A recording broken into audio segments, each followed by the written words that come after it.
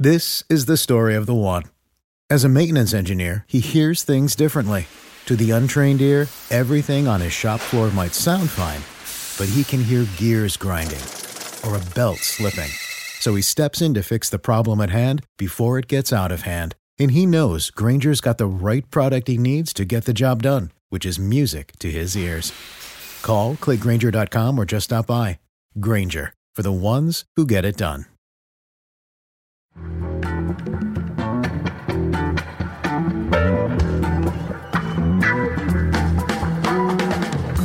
From The Nation magazine, this is Start Making Sense, progressive news without the boring parts. I'm John Wiener. Today we'll be talking about the Supreme Court. We've all been thinking about how the election could bring a liberal majority if things go right. But David Cole, the Nation's legal affairs correspondent, has a different way of understanding how the court works. He says citizen activists are a key force in making constitutional law. Also later in this hour, we're still thinking about Obama and his legacy and what to make of the good and the bad things he did. For that, we'll return to Gary Young, columnist for The Nation. But first, we need to talk about this week's primary in Wisconsin, which of course was key for both Democrats and Republicans. For that, we turn once again to our man in Madison, John Nichols. Of course, he's national affairs correspondent for The Nation. His brand new book is People Get Ready, The Fight Against a Jobless Economy and a Citizenless Democracy. John Nichols, the results for Bernie were 56%, Hillary 43%. 13 points. That seems like a big margin to me. Actually, as the final results have come in for Sanders, it now rounds to 57. Wow. Yeah, I mean, and amazingly enough, in the last count, last night you had the initial returns, and the interesting thing about the way Wisconsin returns come in is they tend to come heavily from Dane County and Milwaukee and some of the urban centers. Some of the rural counties don't always get them in right away. And interestingly enough, as the rural counties came in, Bernie Sanders swept to even higher numbers. He is now, with 100% counted, won 71 of the state's 72 counties. Oh, my gosh. He's won 57%, which is essentially roughly the same as what Barack Obama got in what was considered to be a sweeping victory in 2008 against Hillary Clinton. He has also, interestingly enough, even in the one county he didn't win, which was Milwaukee, the largest county, he got over 48% of the vote, so it was a very close result there. He also won, notably, if the exit polls are correct, around 42% of the non-white vote in Wisconsin. Now, I don't want to over-talk that because I think you should be conscious. He still lost the African-American vote in Milwaukee and got about a third of the vote, similar to what happened in Michigan.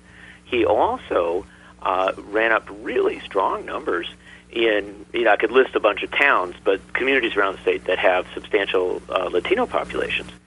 Bernie once again did fantastically well with young people. 18 to 29-year-old voters, something like 81% voted for Bernie. And Bernie did fine with women. Women were basically 50% for Hillary, 49% for Bernie. That's impressive. But my question for you is about the black vote, especially in Milwaukee. You said Bernie lost by something like 2-1. The upcoming primaries, especially in New York and the other northeastern states, these are mostly closed primaries, as I understand it, which means only registered Democrats can vote, no independents. Blacks are, the bedrock of Democratic registration in those states. Why do you think Bernie didn't do better with blacks in Milwaukee, and doesn't this bode ill for what is to come over the next 2 weeks? Well, you have laid it out very, very well, and I think that both your question and your observation within it are appropriate. So, first off, why didn't Bernie Sanders do better with African Americans in Milwaukee? I think it is the same reason that he has not done better with African Americans in a lot of places. there is a difference between some of the southern primaries that came early, in which he was down, in some cases, below 20%, really not getting a particularly notable vote. It was actually quite, I think, a very, very serious issue. And as he's moved into the north, those numbers have gone up some in Michigan and in Wisconsin, looking at something in a range of 30%. And that's significant. That is an improvement, but it certainly has not, crossed the line. And that, I think there's a number of reasons for that, all of them important. Remember, African-American voters are very serious voters because of experiences and of needs. And that doesn't make them different from other voters. We're all shaped by our experiences and our needs. But African-American voters have become very sophisticated in listening to the promises that are made to them and weighing those against experience. Do I know these people? Have I had experience with you?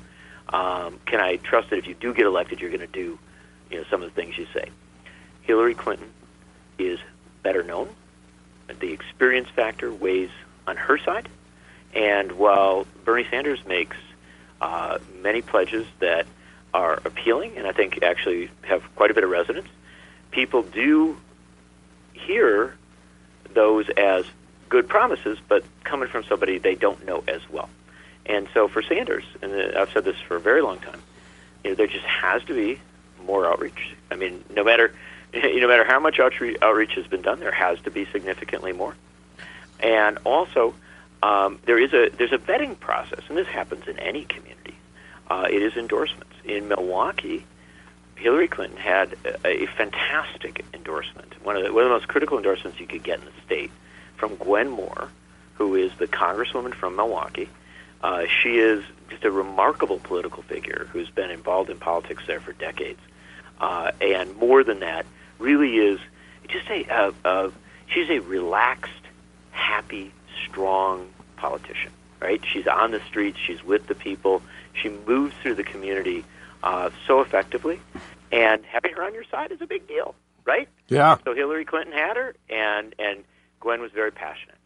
And similarly, you're going to look for patterns like that in New York and in Philadelphia.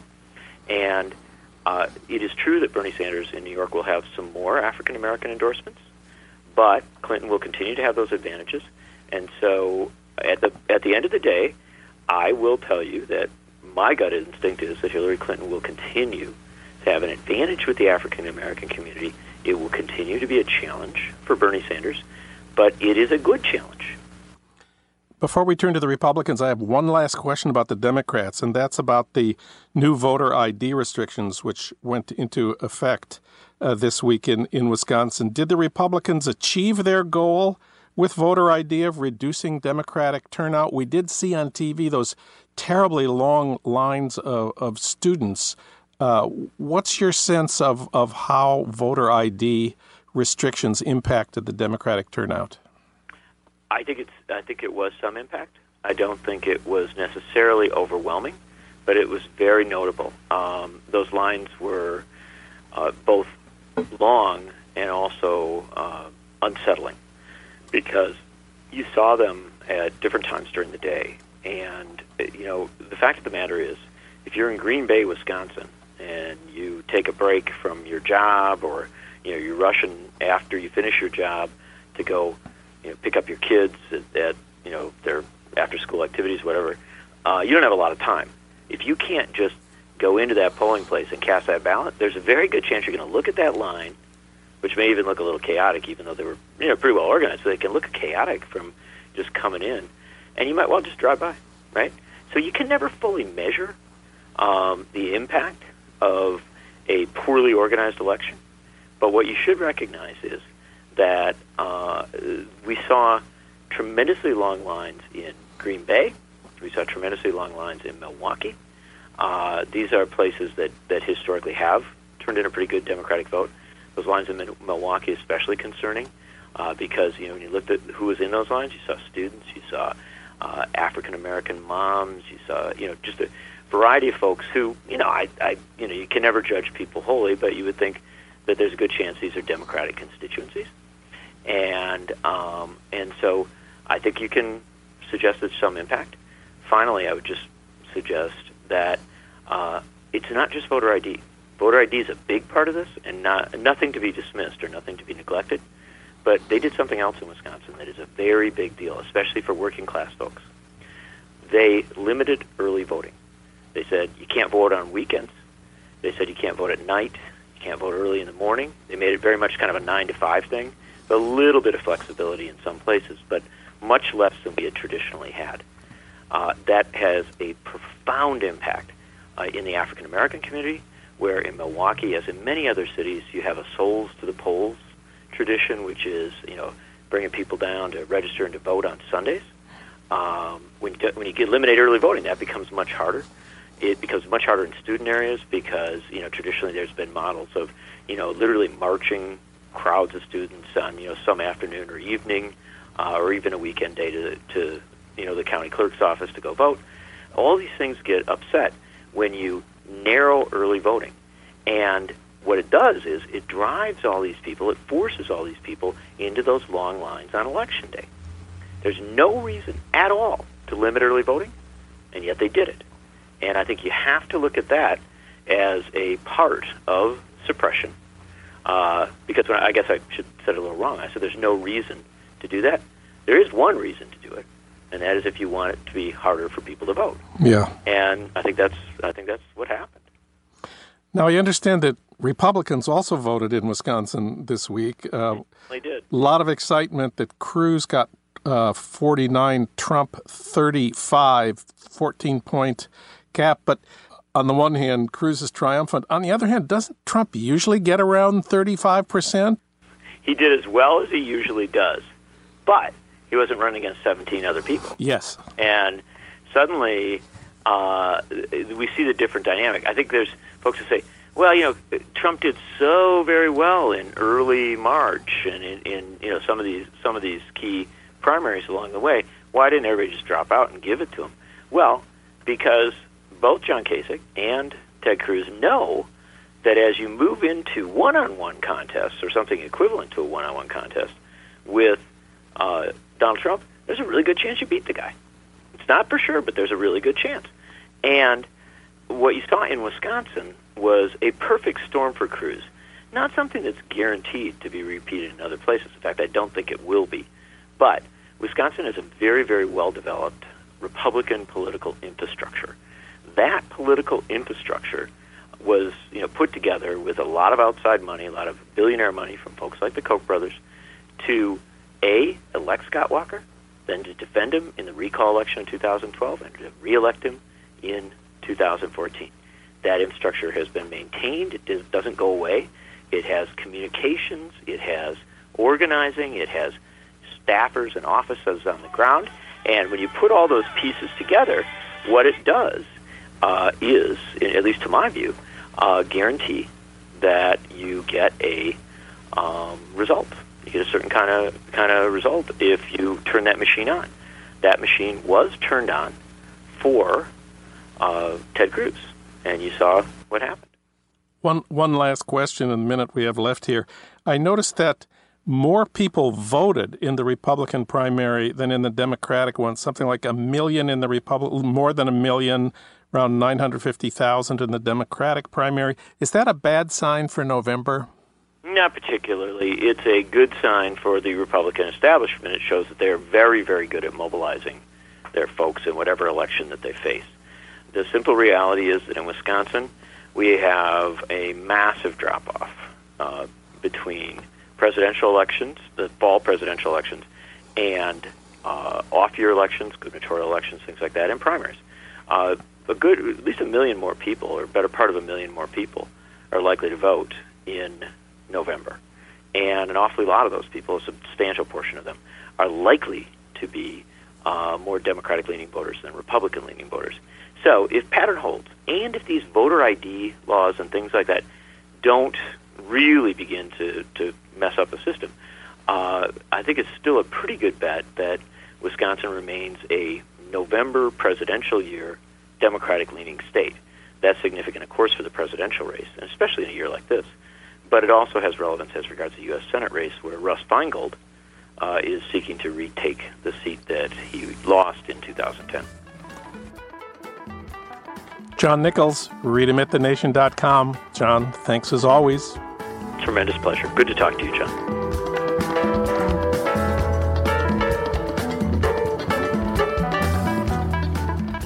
The Supreme Court and us. For that, we turn to David Cole. He's the nation's legal affairs correspondent. He teaches constitutional law and also national security and criminal justice at Georgetown University Law Center. He's also a regular contributor to the New York Review of Books. He's the author of 8 books, most recently, Engines of Liberty, The Power of Citizen Activists to Make Constitutional Law. David Cole, welcome. Thanks for having me, John. Well, we all remember when Supreme Court Justice Antonin Scalia died, we all focused on the politics of Supreme Court confirmations. The Democrats' big hope is that our candidate will be elected and that the Democrats will also retake the Senate. And then in January, our new president will nominate a liberal successor to Scalia. The new Senate will confirm that nominee, and then everything will be a lot better. Your book suggests a different way of looking at the Supreme Court. Yes, you say the court majority makes the big decisions, but you say the Supreme Court is not the main source of constitutional change. This is a surprising and radical idea. What is the main source of constitutional change? Well, it's us.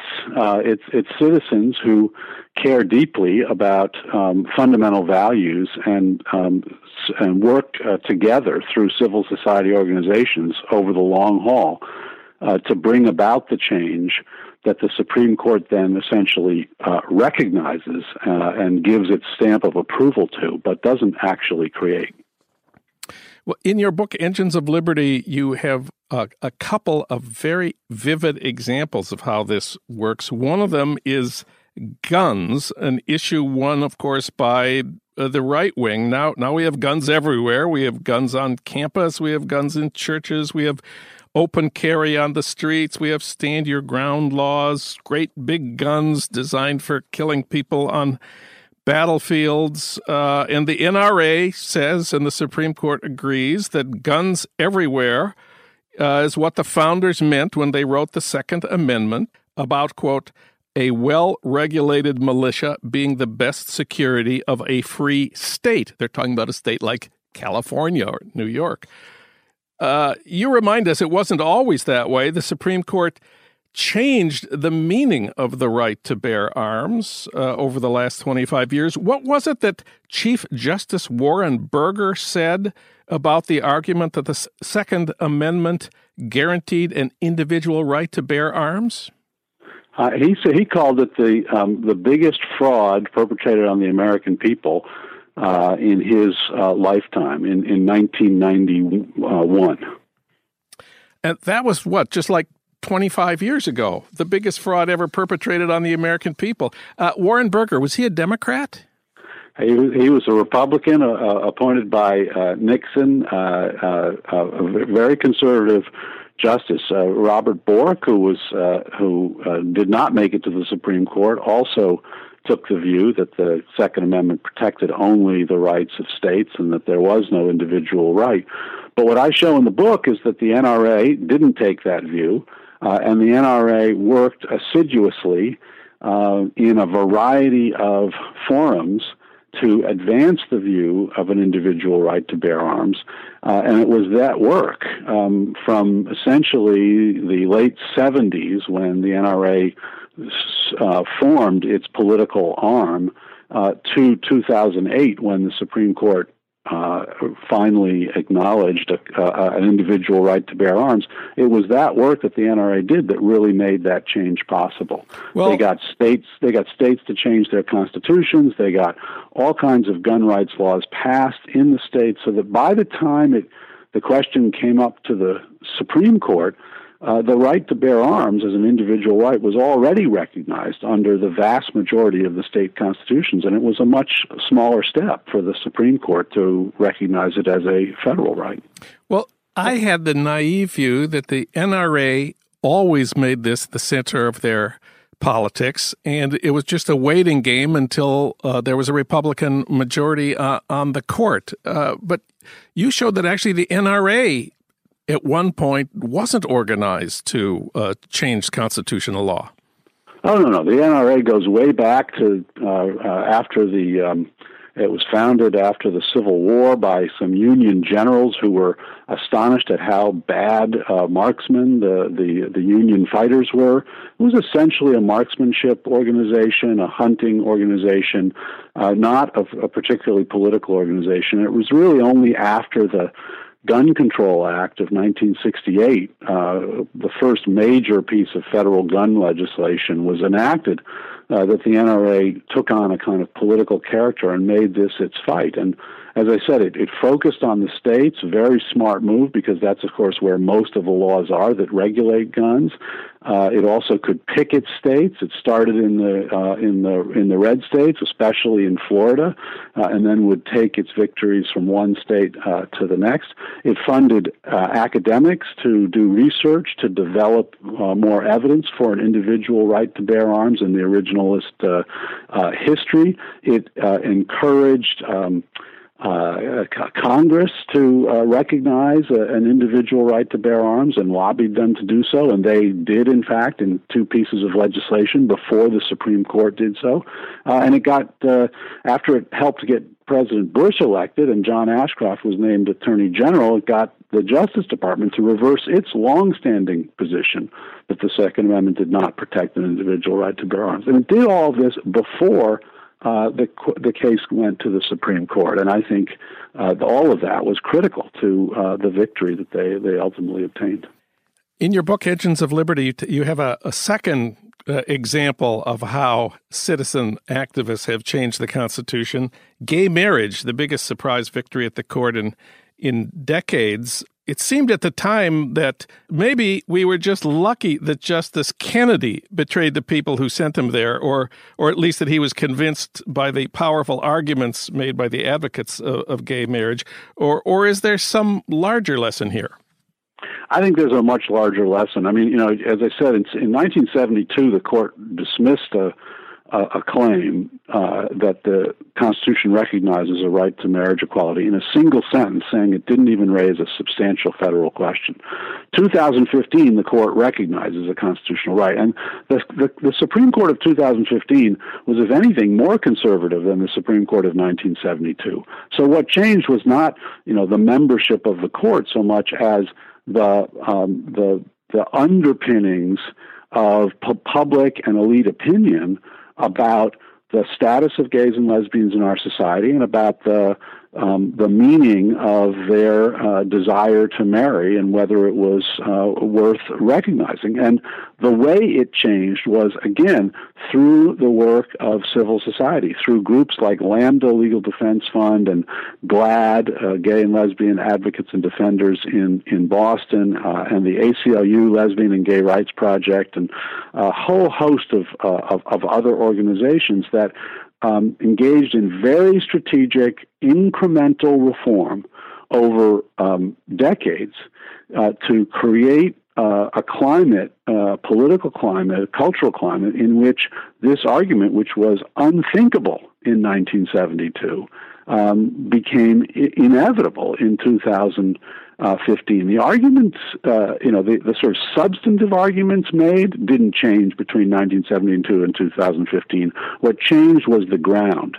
And who changed the ground were these organizations. Again, as with the NRA, by focusing their efforts in the states. They didn't file cases in federal court making constitutional arguments because they would lose. Instead, they went to states. They first sought domestic partnership recognition, revision of family law to recognize gay parent adoption and the like, and only then started to push for recognition of civil unions and ultimately marriage, and started in the most liberal states and sought to migrate those victories to other states, and eventually got enough momentum that the thing jumped the tracks and they could prevail in constitutional under federal constitutional law in the Supreme Court.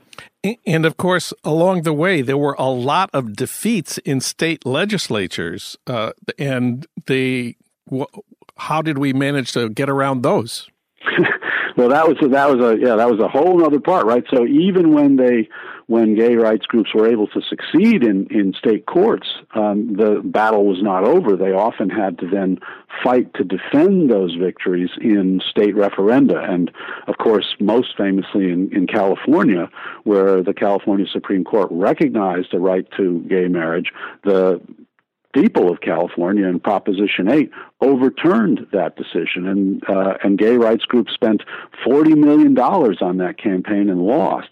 But what I show in the book is that they used that loss and learned from that loss and altered their strategies, and particularly changed the way that they argued for marriage equality in the next set of referendums. And in 2012, they won in all four states where marriage equality was a referendum issue, because they shifted their rhetoric and their focus from a focus on rights and tangible benefits and analogies to the civil rights movement, which sort of analogized those who had doubts about marriage equality to racists. Not a very good way to encourage people with doubts to come to your side. And then they shifted to a strategy that talked about love and commitment, and talked about and featured heterosexual spokespeople. The older, the more Republican, the more military veteran, the better, speaking about their own doubts, but also pointing to somebody in their family who was gay or lesbian and saying, I think, Joni should have the same right to express her love and commitment to her partner as my wife and I have had for the last 40 years. And those messages were very, very powerful and much more effective at reaching out to the people who they needed to reach out to, those on the fence. And they succeeded remarkably in 2012. The book is Engines of Liberty, The Power of Citizen Activists to Make Constitutional Law. The author is David Cole. David, thanks for the good news, and thanks for talking with us today. Thanks so much for having me, John.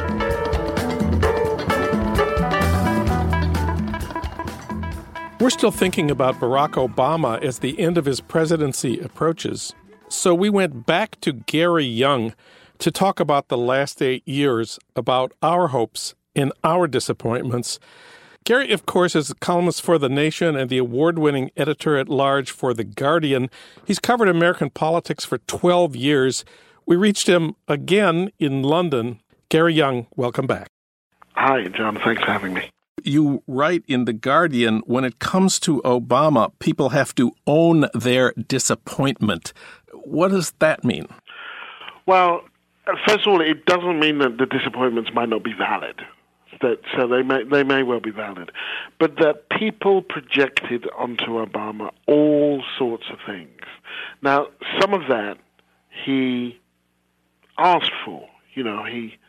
His rhetoric was soaring, his metaphors related to the civil rights movement, the suffragettes, the labor movement. He stood rhetorically in a tradition of change agents and transformative figures, even though his actual program was mainstream Democrat.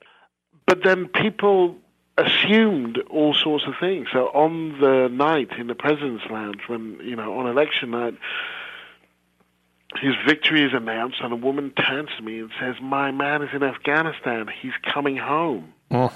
And I think, no, he never said that. No. He never said that. And that people, I still hear people saying now, I think he was more left-wing than he's been. I think he just had to play it careful. And I just think, well, how would you know? You know what I mean? Like this attempt to psychoanalyze him almost. I was teaching at Brooklyn College and trying to get the students to critique Obama, and many of them wouldn't. And I remember a woman saying, "You don't know what's in his heart." And I said, unless you're his cardiologist, you don't know what's in his heart too. All we can talk about is what he's done. Yeah. And that my experience of generally trying to have the conversation about Obama is that he's not a guy where people say, well, your glass is half empty or half full. It's either that their cup doth runneth over, or that they are reaching for the glass to smash it because they think there's poison inside it. Right. So the kind of people don't seem to be able to have rational conversations about what he did or what he wanted to do, and so then there come these disappointments that they thought things would be so different, and they thought outside the realities of American politics, which is, money chooses the candidates, and the seats are gerrymandered, and the Senate has an inherently conservative bias and can block an awful lot of things. And so, without massive pressure from below, where they thought this change was going to come from was not clear. But it certainly wasn't in the substance of the things that he said, in his actual platform. He was a fairly mainstream Democrat. There wasn't a huge amount of difference between him and Hillary Clinton in terms of their programs, really. Well, just speaking for myself, part of the disappointment for me came from reading his book, Dreams from My Father, which gave me the idea that he understood the sufferings of poor America because of that long section on his work as a community organizer on the south side of Chicago. This was a guy who'd come out of community organizing in Chicago. And that was important enough, you probably remember, for the Republicans to ridicule at their convention in 2008. Sarah Palin, giving her first speech ever on national TV, said, quote, "I guess a small-town mayor is sort of like a community organizer, except that you have actual responsibilities," close quote. And the Republicans went wild, and we all thought, we've got a community organizer going to Washington. This is going to be different. Yeah. So there were certainly he gave a sense that he was in touch. Yeah. That he had lived it a bit before he went back to school and got his law degree. And for me, the thing was the Iraq War. Yes. He's a very ambitious man. He comes out against the Iraq War at a time when that does not look like a career-advancing thing to do. And I think anybody who got that war wrong doesn't deserve to be put back in power. So that's why I thought he was a better choice than Clinton. But there are other elements of his history. It's not in Dreams of My Father, but he challenges Bobby Rush in Chicago. Yeah, Bobby Rush is a former Black Panther. Yeah, he's the real thing. He's the real thing. Yeah, and one may be able. Reasonable people can disagree about how effective a congressman he's been, but if you're going to challenge somebody, why challenge Bobby Rush?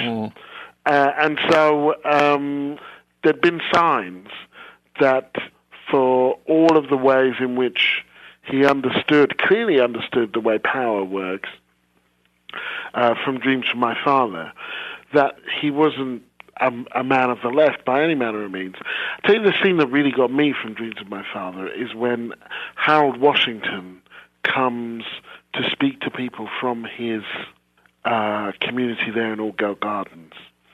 And he's primed them to make demands from Washington and to hold him to account. Instead, they kind of gush and giggle, and he's fuming, and he says, and I'm quoting, "Here we are with a chance to show the mayor that we're real players in the city, a group he needs to take seriously, and what do? We act like a bunch of starstruck children." And that's what I feel like some of his supporters did, exactly that. For some reason, I've been very interested in the White House galas during the Obama years, and I noticed that his first East Room gala featured Earth, Wind, and Fire singing Shining Star. One of the last big ones was at the Kennedy Center a couple of weeks ago, where Aretha Franklin sang to him, "You make me feel like a natural woman." The line is, "When I knew I had to face another day, Lord, it made me feel so tired." And the camera showed tears on Obama's face. Call me a romantic, but I thought that meant something. Well, that's it. And that's why I think it's really important to understand and own the symbolism, and understand that that's what it is. And then just divorce it from the substance in a way. Okay. Because the symbolism is huge. And once again, it's not just race. He's a handsome man. It's a young family. His wife is brilliant and dynamic. They feel comfortable in their skin.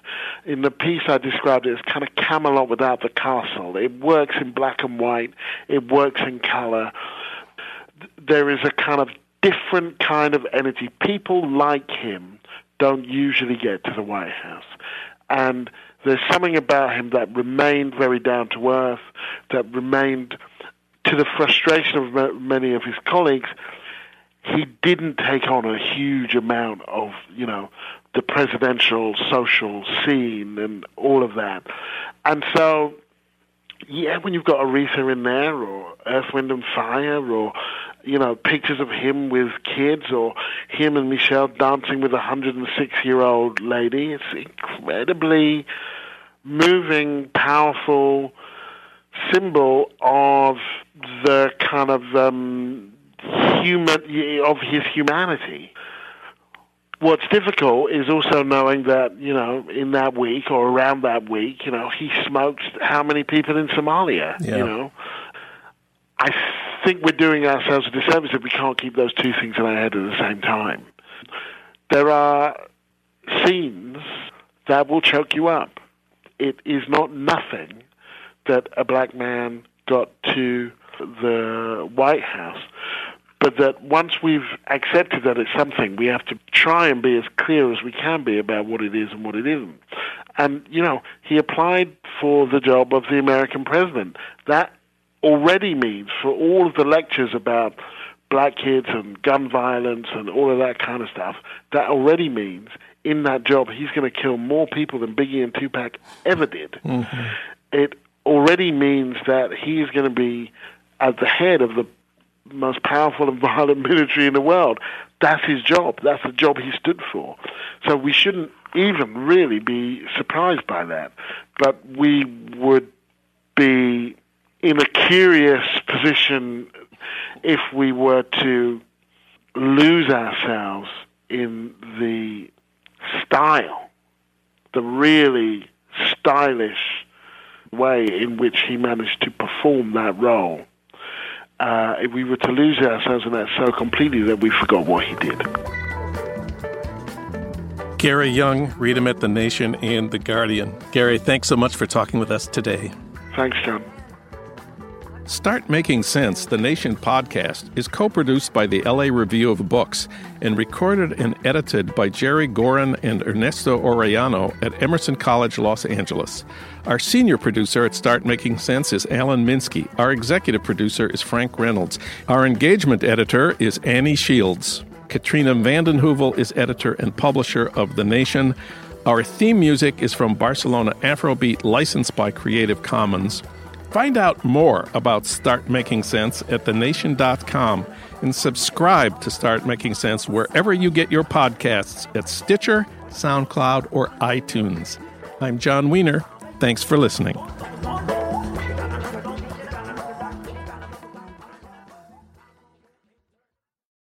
This is the story of the one. As head of maintenance at a concert hall, he knows the show must always go on. That's why he works behind the scenes, ensuring every light is working, the HVAC is humming, and his facility shines. With Grainger's supplies and solutions for every challenge he faces, plus 24/7 customer support, his venue never misses a beat.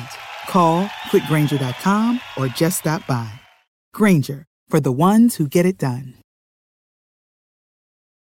When you need mealtime inspiration, it's worth shopping Kroger, where you'll find over 30,000 mouth-watering choices that excite your inner foodie. And no matter what tasty choice you make, you'll enjoy our everyday low prices, plus extra ways to save, like digital coupons worth over $600 each week. You can also save up to $1 off per gallon at the pump with fuel points. More savings and more inspiring flavors make shopping Kroger worth it every time. Kroger, fresh for everyone. Fuel restrictions apply.